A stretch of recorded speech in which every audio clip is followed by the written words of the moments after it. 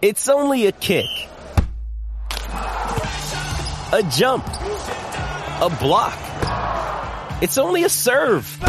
It's only a tackle, a run. It's only for the fans. After all, it's only pressure. You got this. Adidas. Jewelry isn't a gift you give just once. It's a way to remind your loved one of a beautiful moment every time they see it. Blue Nile can help you find the gift that says how you feel and says it beautifully, with expert guidance and a wide assortment of jewelry of the highest quality at the best price. Go to BlueNile.com and experience the convenience of shopping Blue Nile, the original online jeweler since 1999. That's BlueNile.com to find the perfect jewelry gift for any occasion. BlueNile.com. Do you know what I use to record these podcasts? It's Anchor by Spotify. It's the easiest way to make a podcast with everything you need all in one place. Let me explain. Anchor has tools that allow you to record and edit your podcast right from your phone or a computer. It's all really, really easy. It's all really intuitive. When hosting on Anchor, you can distribute your podcast on listening platforms like Spotify, Apple Podcasts, and more. It's everything you need to make a podcast.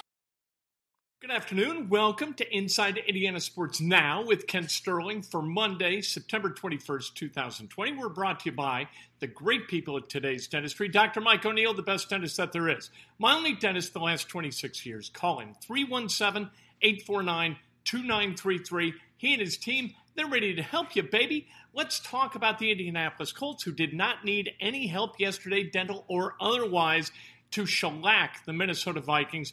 Beat them 28-11. It actually wasn't that close. Let's talk about the good, the bad, the ugly. The ugly, of course, the injuries. Malik Hooker out for the season with a torn Achilles. Paris Campbell out indefinitely with a PCL and MCL injury. MCL, it cooks. Not so much where it comes to Paris Campbell. So that is Marlon Mack down, Jack Doyle down temporarily, we hope. Paris Campbell out indefinitely. Malik Hooker out for the season. You got guys who are out, and they're going to have to figure some things out. Thankfully, Julian Blackmon steps into the breach for Malik Hooker and played really, really well. Let's talk about the good. Phillip Rivers, really, really good yesterday. 19 of 25 for 214 yards, a touchdown, and an interception. He was outstanding. And his play of the game may be a little bit controversial because he didn't gain any yards in doing it, but it gave me hope that this offense can be a little bit more multidimensional and might be a little bit tougher to prepare for opposing defenses. Mo Alley-Cox, terrific yesterday. 5 catches, 111 yards. Last year, he totaled 93 yards receiving. Yesterday, he eclipsed that by 18 yards. Last year, not many targets, right? Something like 9 targets, for God's sake. And yesterday, he had 5 catches. Mo Alley-Cox, with Trey Burton and Jack Doyle down, Mo stepped up. And that's a good thing. Jonathan Taylor, 26 carries, 101 yards, and a touchdown. He was terrific. They just kept handing him the ball and saying, go get us yards, and yelling at the Vikings, see if you can stop us. We're just going to knock you on your ass, and he's going to run for 4+ yards a clip, all right, or about 4 yards a clip. The defense was really, really good. Without Malik Hooker most of the game, still 3 interceptions, terrific. Sacks, and they made Kirk Cousins look ridiculous. He was 11 of 23 for 113 measly yards. That's a passer rating, good for a passer rating of 15.9. That's not good. Kirk Cousins is paid a lot of money to produce on Sundays, and yesterday, because of the Colts defense, he didn't produce anything. Not at all. The Vikings, 80 yards rushing, nothing to speak of. The Colts right now lead the NFL in total yards against by about 200 yards. They're playing really good football right now after a week where it looked like Gardner Minshew was the second coming of Roger Staubach, Terry Bradshaw, and Dan Marino combined into one guy when he went 19 of 20. This week, not so much. They got up on the receivers. They made it uncomfortable for them. They made it hard for the Vikings to do much of anything. Special teams were terrific. Rigoberto, Sanchez. 2 punts, 1 down inside the 5. Rigoberto is a hell of a weapon, not often used. The Colts, through 2 games, and it's a shame they're only 1-1 through those 2 games, he's punted twice. Both came yesterday. One was a field position nightmare for the Vikings. Rodrigo Blankenship, 4 field goals in 4 attempts. The long came from 44 yards. Forms were wild yesterday for Rodrigo. And then he also tacked on the 2 extra points. He was perfect yesterday. So maybe he can take a little bit of a deep breath and look ahead to this game in week 3, not as one where he, if he misses a kick, he's out on the street for the rest of his life. The bad for the Colts, minus the injuries. Here's the bad. The ugly was the injuries. Here's the bad. Michael Pittman, 2 illegal blocks in the back. Braden Smith, a false start and a hold.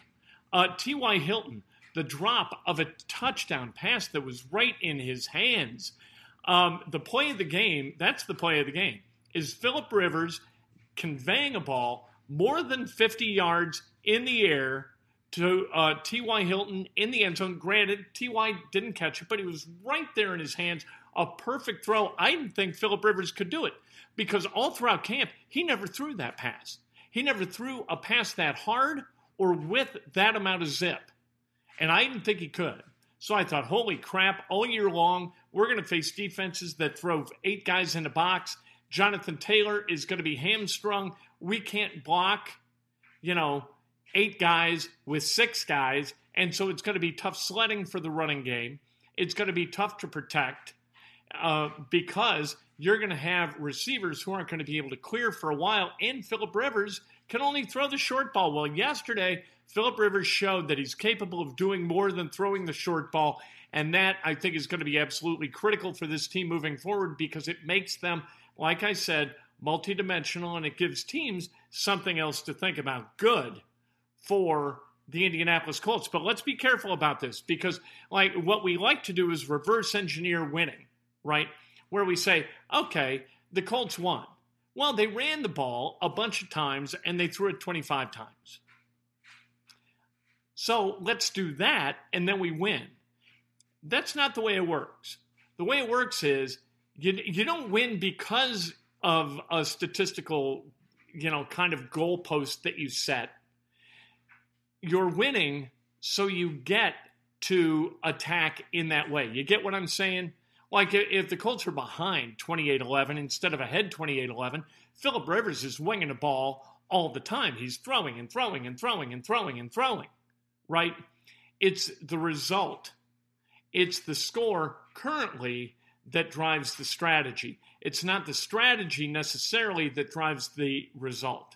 You get what I'm saying? So don't get all anxious to reverse engineer this win and say all the Colts need to do to beat the Jets is have Rivers throw it 25 times and Jonathan Taylor gets to run for 101 times or 101 yards. If you do that, you're going to hyper-mathematicalize football, and that's never a good idea. The Jets suck. The Colts are 10-point favorites. I take the Colts all day, minus 10.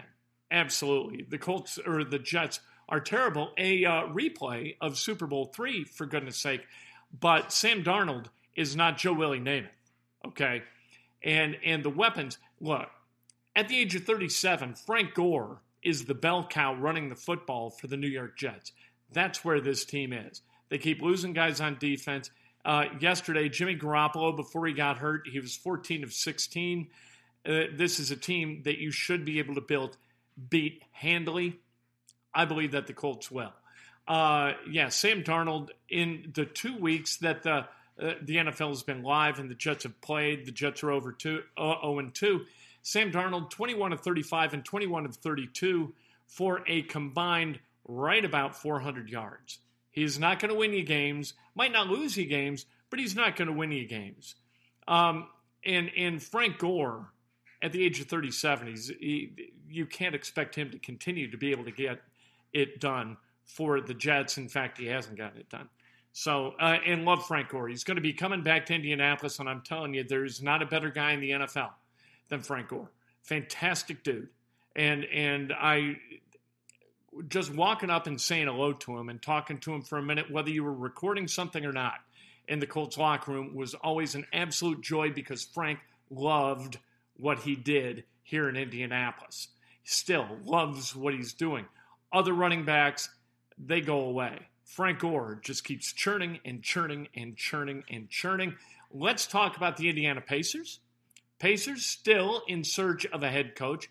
They have, according to media reports from guys like Shams Charania and, of course, Woj, they have about 12 candidates. They're going to try to whittle that down to 6 and then kind of hammer away at that list and get their top guy. And that's the guy or woman, Becky Hammon, could be the candidate who wins this thing, who wins that job. Or it could be a guy like Billy Donovan, who reportedly has already interviewed. It could be a guy like Mike Brown, who was an assistant coach with the Pacers back from like 02 to 04 for 2 seasons, then a head coach with the Cavaliers, head coach with the Lakers, head coach with the Cavs again. Always does a good job. He's the associate head coach for the Golden State Warriors, so he's got that going for him. A guy who communicates well with players, which is a good thing. And then you've got the assistants that they're going to continue to talk to. An assistant for the Heat, Craig, they're going to talk to that guy. Becky Hammon, they're going to talk to Becky and try to find somebody. I hope it's not Billy Donovan. Billy Donovan, if you look at the numbers over the last 4 seasons, him as head coach of the Oklahoma City Thunder and Nate McMillan as the head coach of the Pacers, those numbers are really, really close together. Really close. To me, you're just hiring a white version, that coach, but white, instead of Nate. I don't get it. I don't like it. I don't think it's necessarily an upgrade. And I would question the need to fire Nate McMillan if all you're going to do is replace him with Billy Donovan. Let's talk about Paul George for just a minute. Paul George, according to Shams Charania, after the season was over, the Nuggets, they eliminated the Clippers. Paul George got up in the locker room and told his teammates that he wanted a commitment from all of them to come back, work hard, and let's go after this thing again.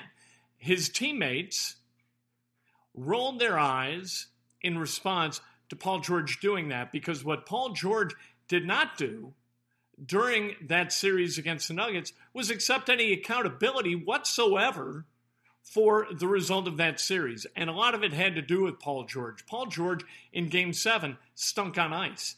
He was not good. He was 4 of 16 from the field, like 2 of 11 from beyond the arc. Paul George does not know who he is.